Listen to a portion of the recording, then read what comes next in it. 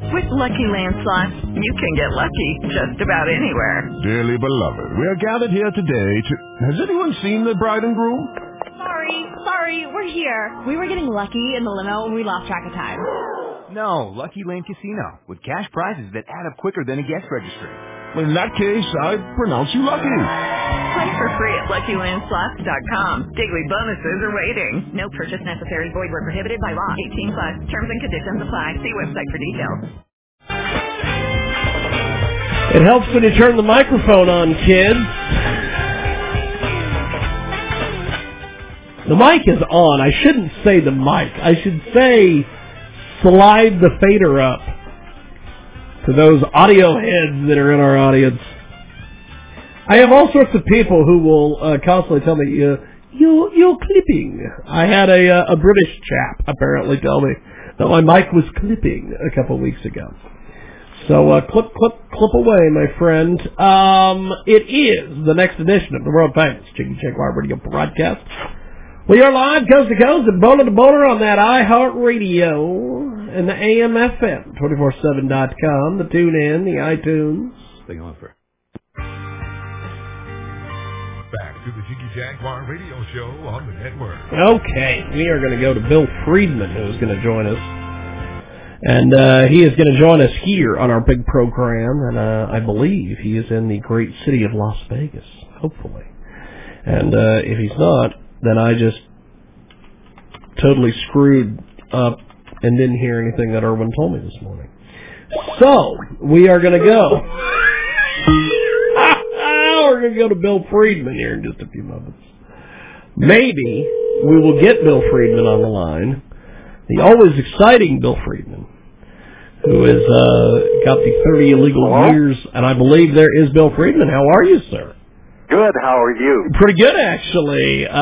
We have got the fantastic Bill Friedman with us today. He is our second guest here in our big program, and he is an amazing, amazing storyteller. He's got From 30 Illegal Years to the Strip.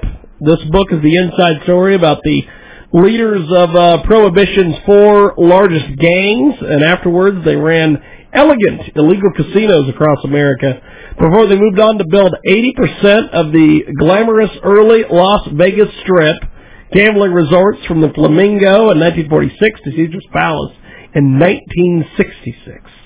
And Bill joins us today here on the telephone. How are you, sir? Good. This book is tremendous. Tell us a little bit about your writing process to bring this thing to life.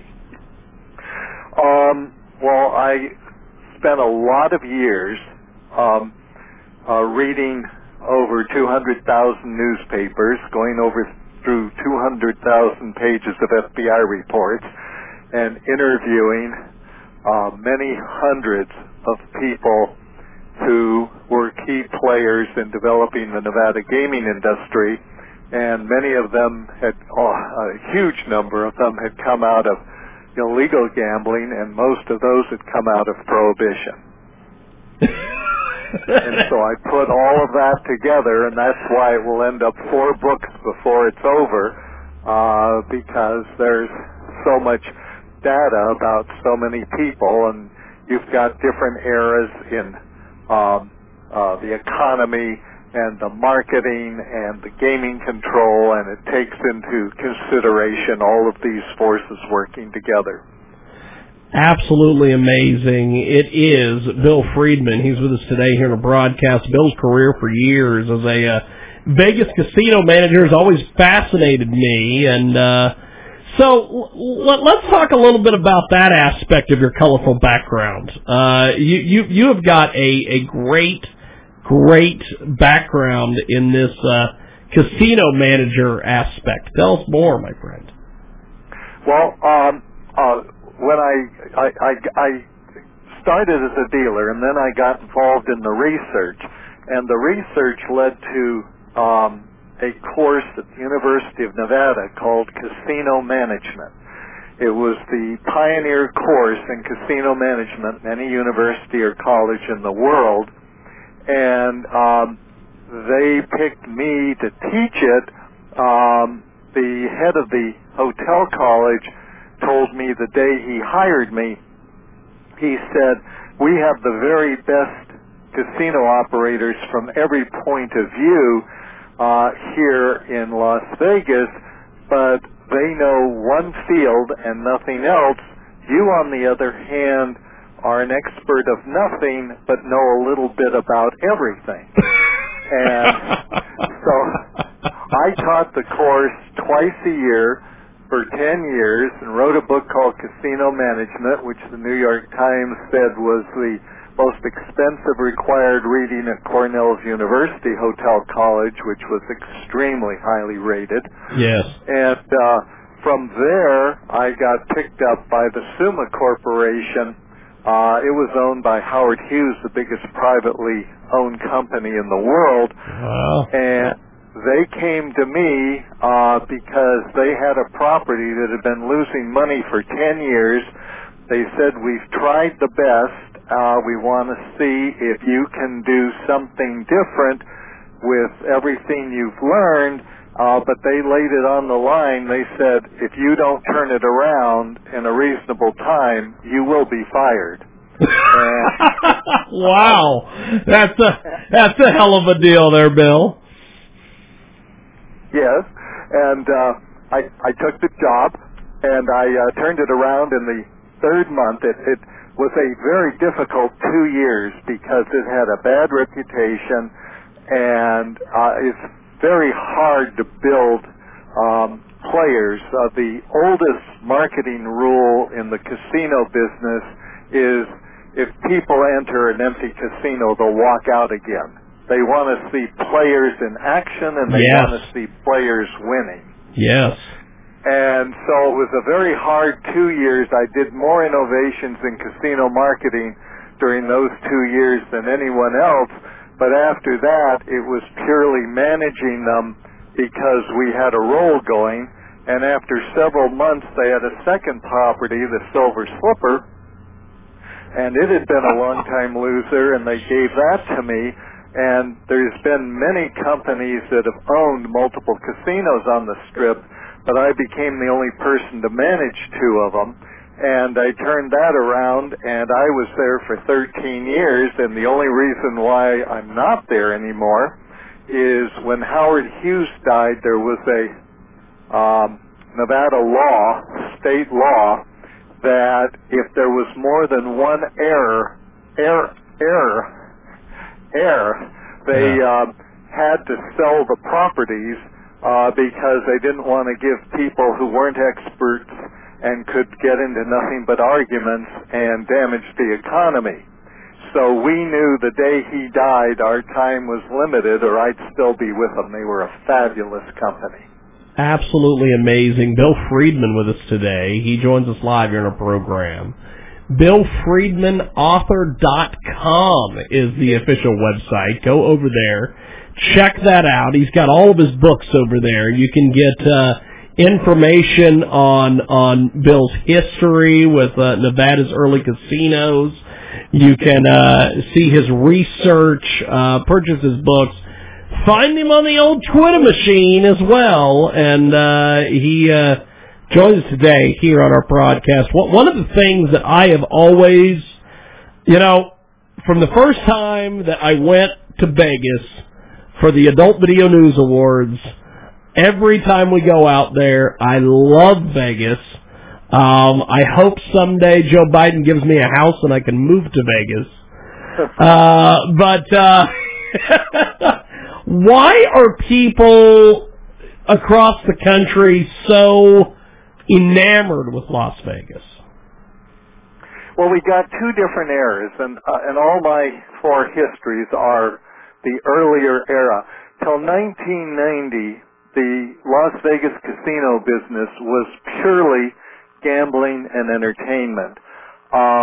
Every department in every hotel lost money except for the casino and the hotel rooms. It was a complete loss leader to give the people the best gamble, the best prices, the best entertainment. And so they drew in a crowd that a huge percentage gambled. It all changed in 1990 with the Mirage opening and the beginning of the mega resort era, and they decided to make money with all the departments. And while they had been very successful and made a lot of money, when all the other departments started making money, the interest in gaming went down because it became so expensive to come here and gamble. So the largest market became the conventioneer market, the meeting market, and then the party club market. It went from the showrooms where they were constantly bringing in new nightclub entertainers to the party clubs, and so it's like two different places, and it all depends on what your taste is and what your orientation is, which you like better. Well, it is tremendous. Bill Friedman with us today. He joins us live here on the telephone. Go to his website, BillFriedmanAuthor.com, for more information. Bill's got some incredible books over there, and he joins us today here on the telephone. So let's talk a little bit about some of your other projects. The first third of your book is the history of Prohibition's 4 biggest gangs. Tell us a little bit about this, my friend. Well, it was the most unusual group of people that could have come together. This is when organized crime became big. Up until then, in the poor areas, there were professional street gangs. They made their living abusing the local people. When Prohibition came, it became a huge business, and these big gangs were developed. Well, the current gangs, which were almost all of one ethnicity, they take when people from another country came in or another culture, they tend to want to be with people that knew their culture, might be a different language, and so the gangs that developed were all one ethnicity. These, the 3 biggest gangs by far, were made up of 7 leaders.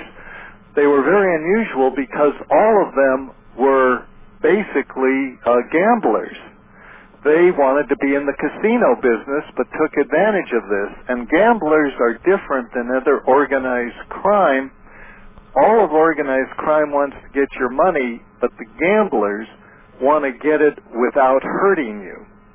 And that's why I loved the Nevada business so much. That's why I loved all of these hoodlums so much, is they were tough as nails if you threatened them, but they didn't push anybody around, and they had no interest in it. So you have these 3 gangs that develop. They're nonviolent. They hate monopoly. They think vengeance is crazy. All the things that crime's known for. With vengeance, they said, you kill someone, they've got brothers.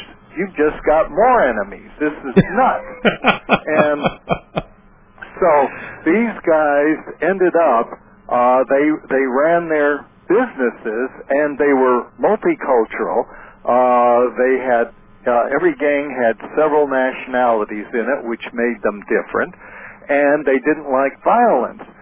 Well, 2 gang wars, national gang wars, broke out, and they survived and came out the winners, and all of a sudden, they're top dog in America. They're highly respected because they always dealt with the truth, never pushed anyone around, and they became enormous.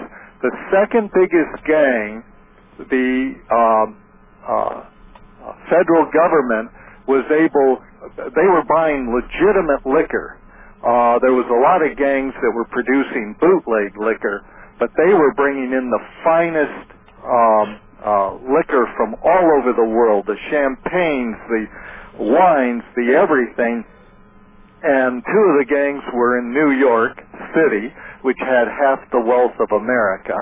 the richest people in America, and the other one was in the Midwest, and they brought theirs in through Canada across Lake Erie. Well, it came in legally, but then they had to move it. Well, the federal government on the second gang was able to find out from their suppliers that they were bringing in over 50 million cases a year. Holy You're talking smokes. about, if you divide that per day, you're talking about monster operations.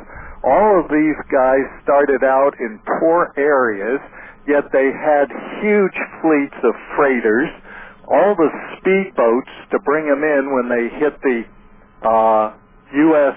Territorial line. They'd stop dead, and from there they'd wait till the dead of night, and they'd have all of these speedboats take off and try to beat the Coast Guard and the pirates out there. But they put together and raised the capital to do this. Now, when Prohibition, and add this, Capone and Chicago were the exact opposite. He was complete monopoly, very violent, but he loved these guys. And he also was multicultural. Now when the Prohibition comes to an end, all of these groups go into casinos. And casinos opened up across America, just like they are today. I mean, wide open. Not every city had them, but major cities across America. And quite often it wasn't the main city, it would be a small town near the big city where it put everybody to work and raised a lot of income for the little city with all these wealthy people coming in to gamble. Well, every gang in the country that was of one nationality only did gambling in their area. These four gangs spread across the country, opened casinos everywhere. The places in the three big ones, they had an upstate New York casinos. They were in New Orleans. They were in Miami. They were in Havana. They were all over the Midwest with the Midwest group, and they just spread across the country. And two people that are notorious bad guys, that were two of these guys, that everybody I interviewed that ever dealt with them just thought the world of them, and that's Meyer Lansky and Ben Siegel. They opened casinos around the country and were the first people to really start building the Strip. And whenever they'd go in, they would, of course, corrupt the law enforcement and the prosecutors and pay them off, but just for one crime, and that was gambling. And once they were given the pass to open casinos, they'd call all the other major gangs and say, come on in. These guys were intelligent enough to understand that if you have one casino all by itself in an area, it's got a monopoly, but it doesn't have pizzazz. People want to be able to go from casino to casino, particularly if they're on a losing streak. So that's why these gambling centers became so popular. So just the opposite of the monopoly of organized crime, they literally called up all the other big gangs and said, come on in, we've opened up the town. Absolutely amazing. Bill Friedman with us today. You can get more information, BillFriedmanAuthor.com, if you want to know what's going on with Bill Friedman. He is tremendous. The middle third of the book is about these gangsters that overworld political power, the winning of World War II, some terribly corrupt city and state governments, and some framing ambitious criminal prosecutors. Give us your take on this, Bill. Well, after Prohibition and they went into gambling, a number of things happened, and one of them was Charlie Luciano was the most respected and revered gangster both by the overworld and the underworld in American history. And although he was deported back to Italy before the group came to Nevada, I feel his presence, because it was his values that dominated the casino industry all those years I was in it, up until that time. And it was, this was this get along with everyone, bring everybody in. And he got framed to prison for life for, one, a crime that never occurred, and two, even if it had, the prosecutor admitted to the jury he never made a penny and he wasn't involved, but he gave a 9-hour finish on his presentation, saying there isn't a crime in America he isn't behind.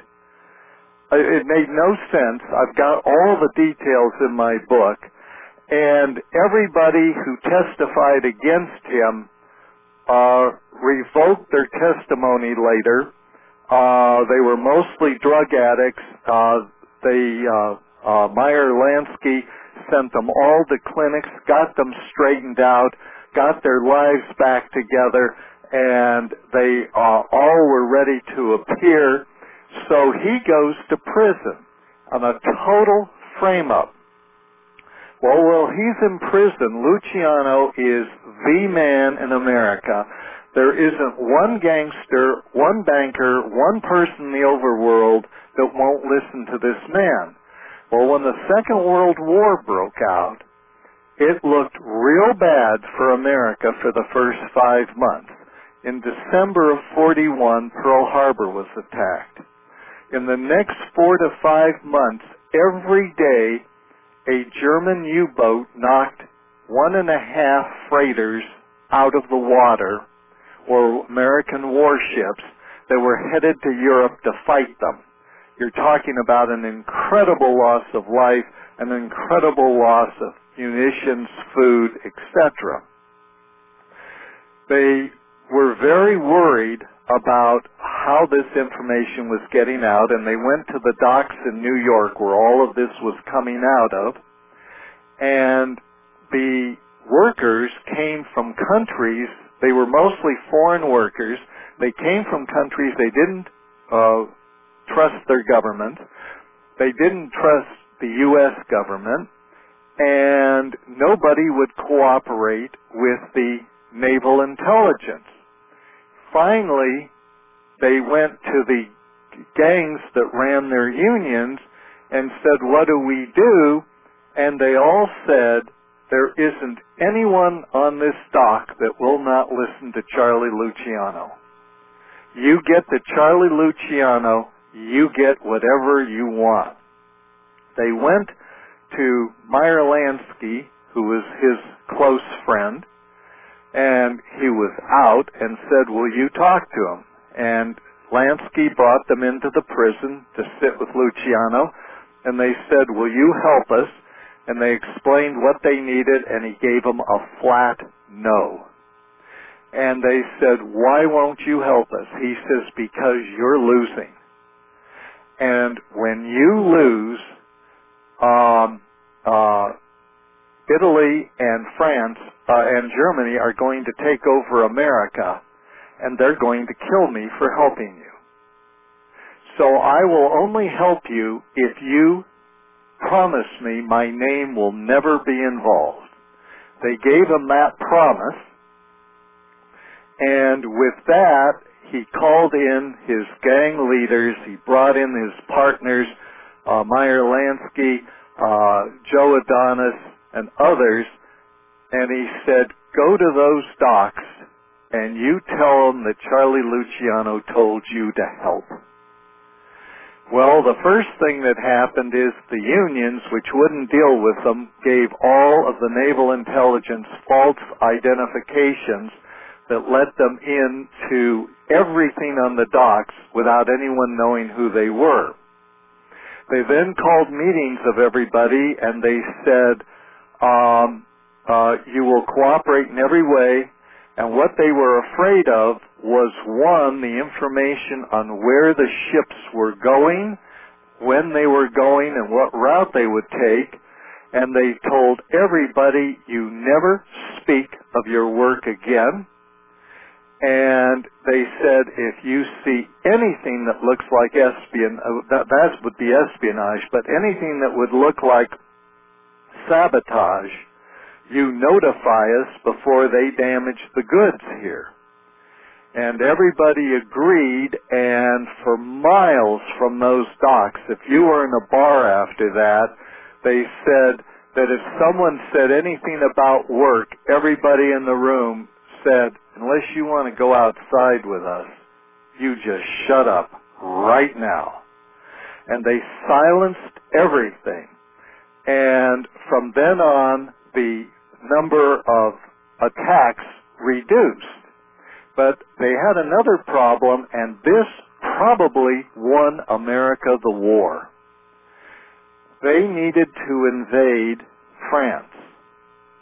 There was two enemies to Germany. There was England on the west, and there was Russia on the east. They needed to take out Italy and create a third one to the south and get the people away from Normandy. They had to get the Germans pulled away from Normandy, or they never could have gotten in. They went to Luciano again, and they said, what do we do? And he said, I'll put out the word. And the next morning, when they showed up at their Navy intelligence offices, the building was surrounded by hundreds of people. They didn't know what they were facing. Every one of them had come to America from Italy, from Sicily, which is what they wanted to attack. They all were Sicilians, had come within the past year, so they knew everything, and they had every photo that showed anything of the homeland.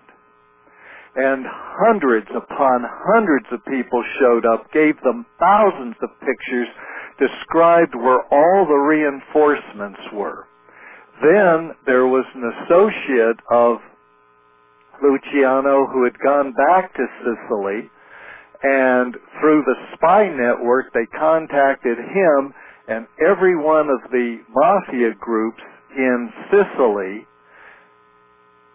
recorded where everything was. So when we attacked Sicily, we knew where all of their military was, where all of their storage was, where all of their executive offices were, and we attacked Sicily, and in 6 weeks we went through the entire country. It was the fastest fought war, the fastest moving war in history. We'd reach certain places in the road, and average people ran out and they'd wave, not there, there, and kept them going the whole way. I mean, it was a phenomenal thing. Now they get to Italy, cross over, and if you look at Italy, it isn't that much longer from one end to the other than Sicily. For 2 years, we never could get through Italy, but because Germany sent so many troops there to stop us. But those troops would have been at Normandy, and they would have no chance we could have won at Normandy, and that was the end. And this whole Sicily thing, both from all the knowledge that were given by the people that had come to America and all the people that were there helping them, they moved through there, and that is how we won the war from a man who was framed and sitting in prison. Absolutely amazing. It is Bill Friedman. He's with us today here on our big program, Coast to Coast and Border to Border on iHeartRadio. Also AM/FM, 247.com. So what's next for you as an author, Bill? Well, I've got 3 more books on the history of Nevada gaming. This one, what happened was I wanted to do everything in normal historical writing fashion and do it chronologically. My problem was these guys were all so tied together, I didn't know how to talk about one without the other. So I wrote this book, 30 Illegal Years, so that I've presented who they were, what their backgrounds were, and now the next book will be from the first time a European entered the territory, the Native American territory that would become Nevada, through 1950. Because at 1950s when the strip started in 41, but in terms of the first great high-rolling joint, what we know of the strip today started in 50. So it takes it all through up there, through the like the roaring 20s with illegal casinos, the legal casinos in the Great Depression, the surviving the war years, and that will be the next book, and I'm about halfway done with that. But I've taken another book you may be interested in when I've done it. As I wrote this next book, my parents were born in the first decade of the 1900s. Okay. And as I read it, I realized life was far more primitive then than Hollywood's ever shown it. They show automobiles way earlier than they were on the roads. They have nothing but automobiles decades ahead of when half the roads were covered with horses still. And I looked and I called a dear friend. I've never heard another man say he had women mentors, but along with all of these hoods and the politicians and the attorneys and gaming control and all these strong men I knew, I had several women in my life that were older, that were my mentors, not just my friends. And this woman's 18 years older, and I called her 4 years ago, 92 years old. I said, you know, I'm reading this, and I'm thinking back when I was a child, and tell me if it's my... Go ahead, keep talking, Bill. Go ahead, my friend. If I'm seeing the world wrong, or... Yeah. It seems to me, when I was young, people were old at 50 and ancient at 60. Yes. And I completely agree with you, my friend. I completely agree with you. And I said to her, she said, you're right. And I said, but I don't understand it. Our food isn't as good because our land doesn't have as good chemicals left. Yep. We've got all this processed food.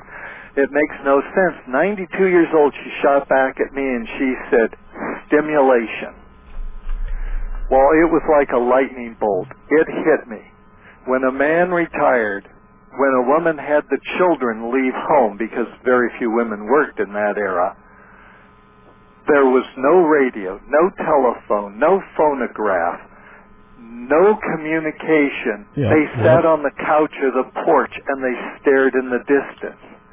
And I realized how primitive life was, and so this book is how all the great inventions occurred, how they were developed, because most of them, it turns out as a shock to me, never were developed like you would think, and how slowly most of them developed. And so it takes what life was like from the late 80s up until 1950, because it is just mind-boggling, and it's not just me, because there's a number of people that know what I'm doing, and when I talk to the old folks, they say, I remember outhouses. That is awesome. We have got Bill Friedman with us today. Bill Friedman, author.com. Sandra Lee coming up here in just a few moments. But before we let you go for today, Bill, I have you study all the different things going on in Vegas and all the history of Vegas and all the I guess you would say, chicanery of Las Vegas. One of the things that always has, you were talking about the gangsters and the casinos and all this earlier. One of the things that has always, I guess, fascinated me is how the Fertittas got their hands on the Ultimate Fighting Championship back in the day and took it from something that nobody wanted to see on pay-per-view to a huge, sport. It became a sport. I don't know if you know much about the Fertittas, but these guys, they own all the Station casinos there in Vegas. And one of the Fertittas was on the Nevada Athletic Commission. And Robert Merowitz, who owned the Ultimate Fighting Championship, he was trying to get sanctioning by the Nevada State Athletic Commission. And he said that if he didn't get his sanctioning, he'd have to sell the company, he'd be bankrupt, there'd be, the sport would go away. And so the Fertittas, of course, were on the commission. One of the brothers was on the commission. They denied the permit, told them that, they weren't going to be a sport, all this stuff. So then Merowitz gets ready to declare bankruptcy, but before he can do that, the Fertittas come in and say, can we just buy it from you? So they sell it. And then as soon as they sell it and they buy it, the very next day, it's a sport, it's regulated, and they put it in all the casinos. And now, if you go to Vegas, if they have a big Ultimate Fighting Championship, you see it all over the town. And I have always been fascinated by that. Do you have much knowledge of that whole thing and how that kind of went down? No, see, my study of the history ended in 1990. But This is what happens. In the old days, they didn't let one company own so many casinos and control the market and control the politics. Yes. And that's where the problems developed. It's like Howard Hughes was denied licenses after he had 6 casinos in the state. They said that's enough. And they just don't limit it anymore. And when they stopped limiting it, then we got these powerhouse companies. Hello, it is Ryan, and I was on a flight the other day playing one of my favorite social spin slot games on ChumbaCasino.com. I looked over the person sitting next to me, and you know what they were doing? They were also playing Chumba Casino. Coincidence? I think not. Everybody's loving having fun with it. Chumba Casino is home to hundreds of casino-style games that you can play for free anytime, anywhere, even at 30,000 feet. So sign up now at ChumbaCasino.com to claim your free welcome bonus. That's ChumbaCasino.com and live the Chumba life. No purchase necessary. VGW. Void where prohibited by law. See terms and conditions. 18+.